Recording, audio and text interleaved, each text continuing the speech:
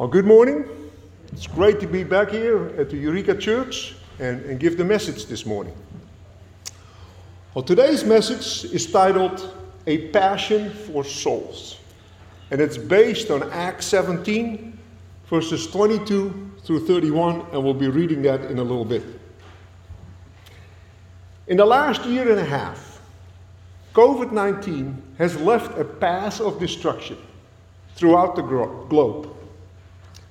Now, while economies in most countries are rebounding, the country of Greece was hit particularly hard by the pandemic because of its heavy reliance on tourism. Greece is a relatively small country with a population of less than 11 million people. But its influence on world history is significant. It is in Greece where the Olympics originated 2,800 years ago. Philosophy, as we know it today, finds its roots in Greece. And at one point, during the reign of Alexander the Great, in 330 BC, the Greek Empire stretched from Macedonia to the north, Egypt to the south, and bordering India on the east. But that had all changed when the Roman Empire was in control of the Greek territory by 60 AD. But the Greek capital of Athens was still the center of the Stoic philosophers. Well, the council of the elders of this city was called the Areopagus. And they met at what was referred to as Mars Hill, near the Acropolis. And this brings us to today's scripture reading in Acts 17, verses 22 to 31, as we go on a journey to Athens, Greece. Then Paul stood in front of the Areopagus and said, "Athenians, I see how extremely religious you are in every way. For as I went through the city and looked carefully at the objects of your worship, I found among them an altar with the inscription, 'To an unknown God.' What therefore you worship as unknown, this I proclaim to you. The God who has made the world and everything in it, He who is the Lord of heaven and earth, does not live in shrines made by human hands, nor is He served by human hands, as though He needed anything, since He Himself gives to all mortals life and breath and all things. From one ancestor, He made all nations to inhabit the whole earth, and He allotted the times of their existence and the boundaries of the places where they would live, so that they would search for God and perhaps reach out for Him and find Him, though indeed He is not far from each one of us. For in Him we live and move and have our being, as even some of your own poets have said, for we too are His offspring. Since we are God's offspring, we ought not to think that the deity is like gold or silver or stone, an image formed by the art and imagination of mortals. While God has overlooked the times of human ignorance, now He commands all people everywhere to repent, because He has fixed a day on which He will have the world judged in righteousness by a man whom He appointed. And of this He has given assurance to all by raising Him from the dead." Friends, nearly a quarter of the New Testament is made up by the 13 letters from Paul. His letters are among some of the most searched texts in the entire Bible. The website BibleStudyTools.com lists the top 25 Bible searches on their website. 9 of those are from the letters of Paul. Now, Paul's sermons, on the other hand, are much less recognized. The book of Acts recorded 7 of them. 1 in a synagogue in Syria. 2 of them are live testimonies before a crowd in Jerusalem and before King Agrippa.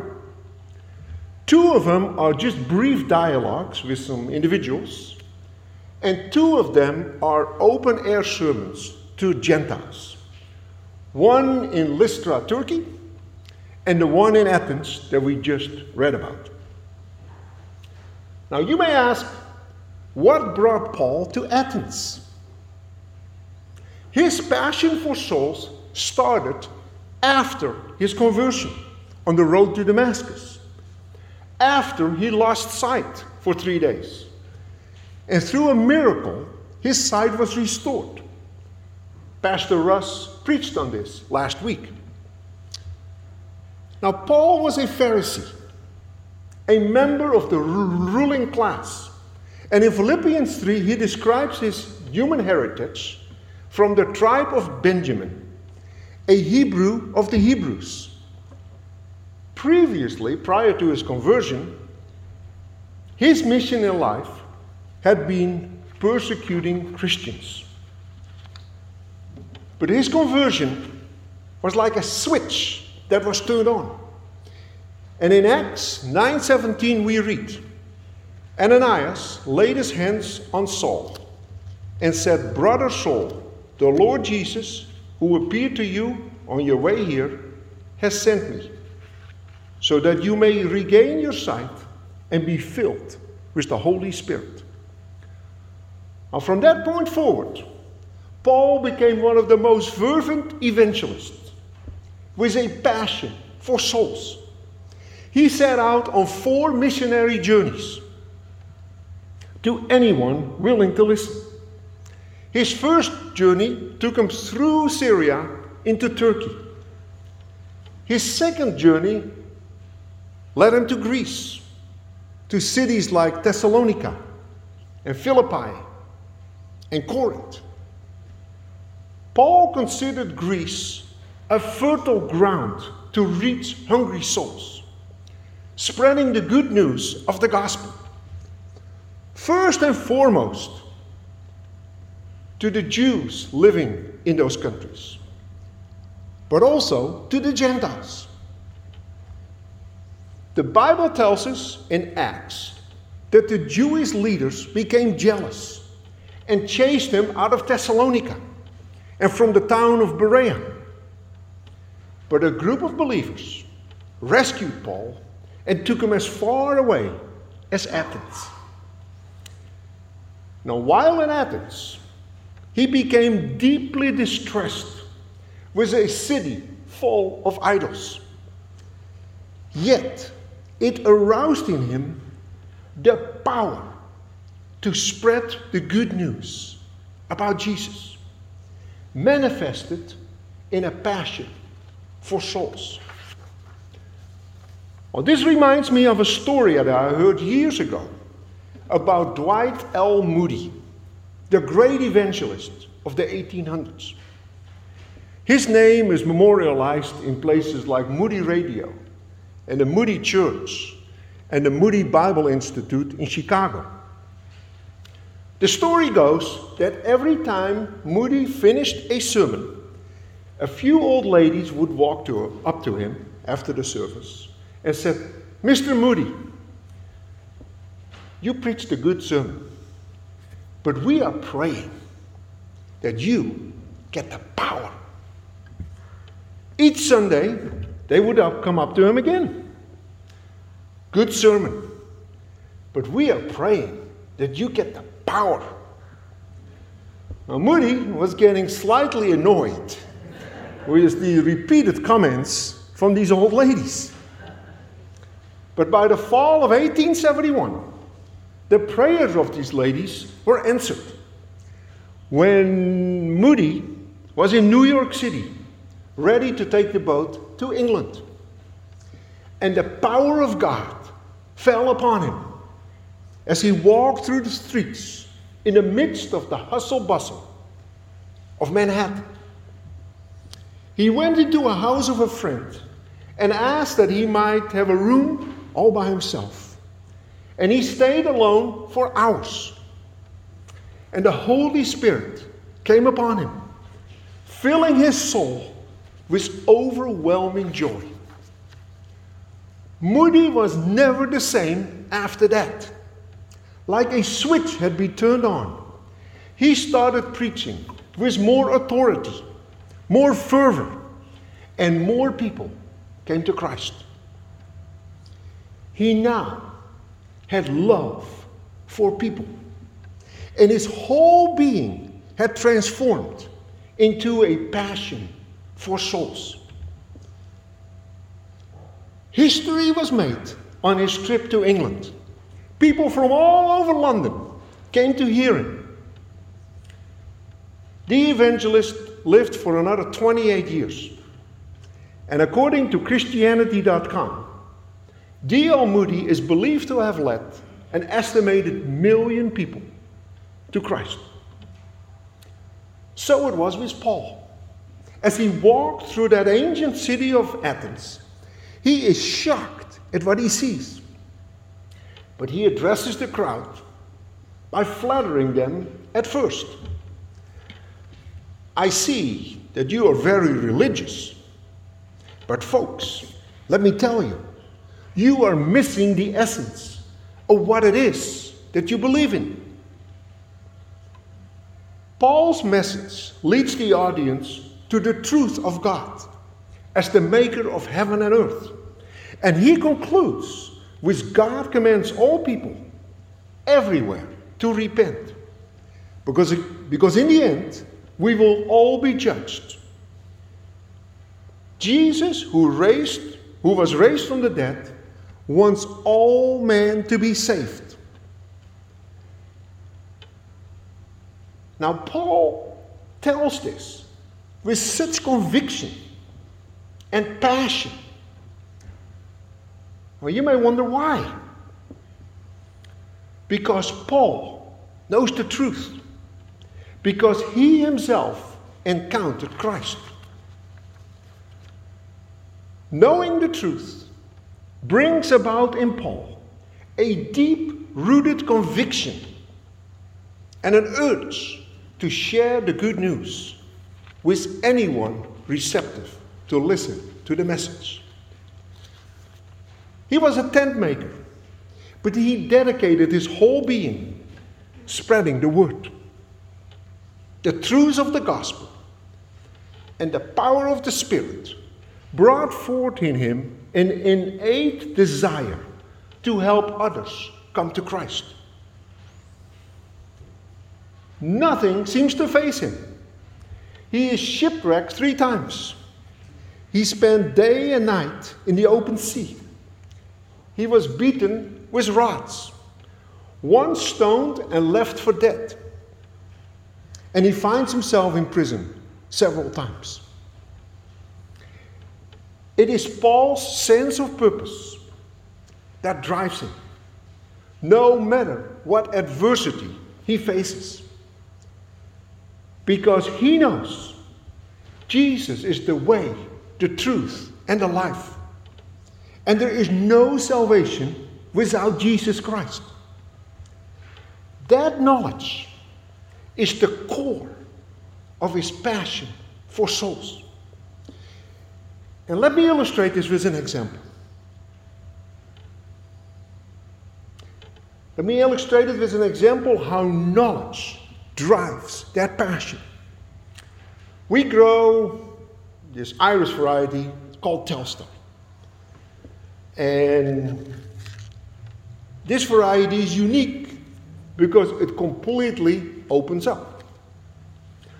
There are many other varieties out there that are easier to grow, much easier to grow, but they don't open as well.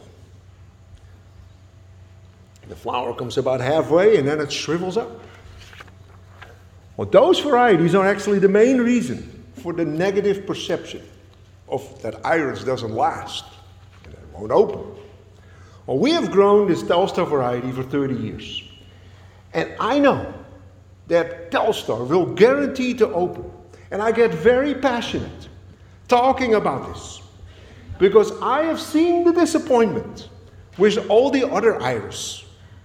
And I want to tell the story of the great attributes of this Telstar and how it gives a better experience to the consumer. Paul spoke with passion because he had encountered the Lord at his conversion, and he was filled with the power. Paul wrote in Romans 1:14, to Greeks and non-Greeks, wise and ignorant, I owe a debt to preach to every person. I am not ashamed of the gospel, because it is the power of God for the life of all who believe in it. So Paul had this amazing ability to reach people with sound reasoning and making a profound case for Christ. After he spoke at the Areopagus in Athens, some walked away, but others followed him. Greece became one of the early strongholds of Christianity, of the early church. And today, 92% of the population in Greece are believers in Christ. The Bible says in Luke 19:10, Jesus came to seek and to save the lost. And after his 3-year ministry, he told his disciples in Acts 1:8, now it's up to you. You will be my witnesses. You will be my ambassadors. You will be the carriers of the message of salvation to a world that desperately needs to hear it. The Holy Spirit will give you help and power. That is exactly what happened with Paul, as his passion for souls was destined to reach anyone willing to listen, because every single one counts. Now let me illustrate this with an example. So we grow flowers, but it starts with bulbs. And along the way, we lose some bulbs before they finally grow into a flower. Some of the bulbs already start rooting during transport in the ocean container. And the roots dry up, and then they get damaged. Some of the bulbs get bruised, and they develop a disease like a gray mold or penicillium. Some of the bulbs are lost to a disease called fusarium, and the entire bulb just rots away. Other times, while planting, some of the bulbs may fall on the floor and are lost. Some that are planted may be planted sideways, or even worse, upside down. Believe it or not, that happens. While growing in the cooler, occasionally the sprouts grow a little bit too tall, and they get damaged before they get into the greenhouse. And while picking the flowers, some are accidentally broken by the flower pickers. Throughout the growing process, the flower farmer tries to ensure that no flowers are lost. He tries to save as many as he possibly can. So it is with our Lord and Savior. He wants all souls to be saved and come to the knowledge of the truth. The Bible says in 2 Peter 3:9, no one should perish. Friends, there is a hunger among people. Sometimes they're looking without knowing what they are looking for. A hunger of the soul.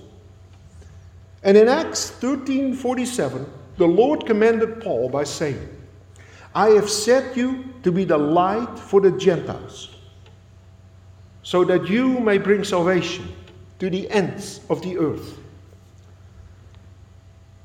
Now, salvation is a gift that is available to anyone. But it's not always perceived as a gift.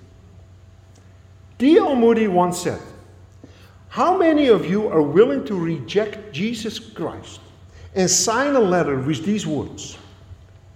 To the King of Heaven, today one of your followers brought me the message of eternal life. But hereby I reject the offer. I despise the gift, and I turn my back on you." It makes you wonder, why would anyone reject a gift? Well, let me tell you a story. A few years ago, before preaching in Blue Lake on a Sunday, I went through the neighborhood in Blue Lake on a Friday night, and I left some bunches of lilies at porches and in the front doors with a sermon flyer stuffed in for the upcoming service on that Sunday. At 11:20 p.m. on a Friday night, I received an email saying, "I found a large bunch of lilies on my porch. Obviously, they are not meant for me. They must be for someone else who have lived here before. If that's the case, I will leave them outside so you can come pick them up tomorrow morning on Saturday." Well, I responded to her in an email and told her, "These lilies are for you.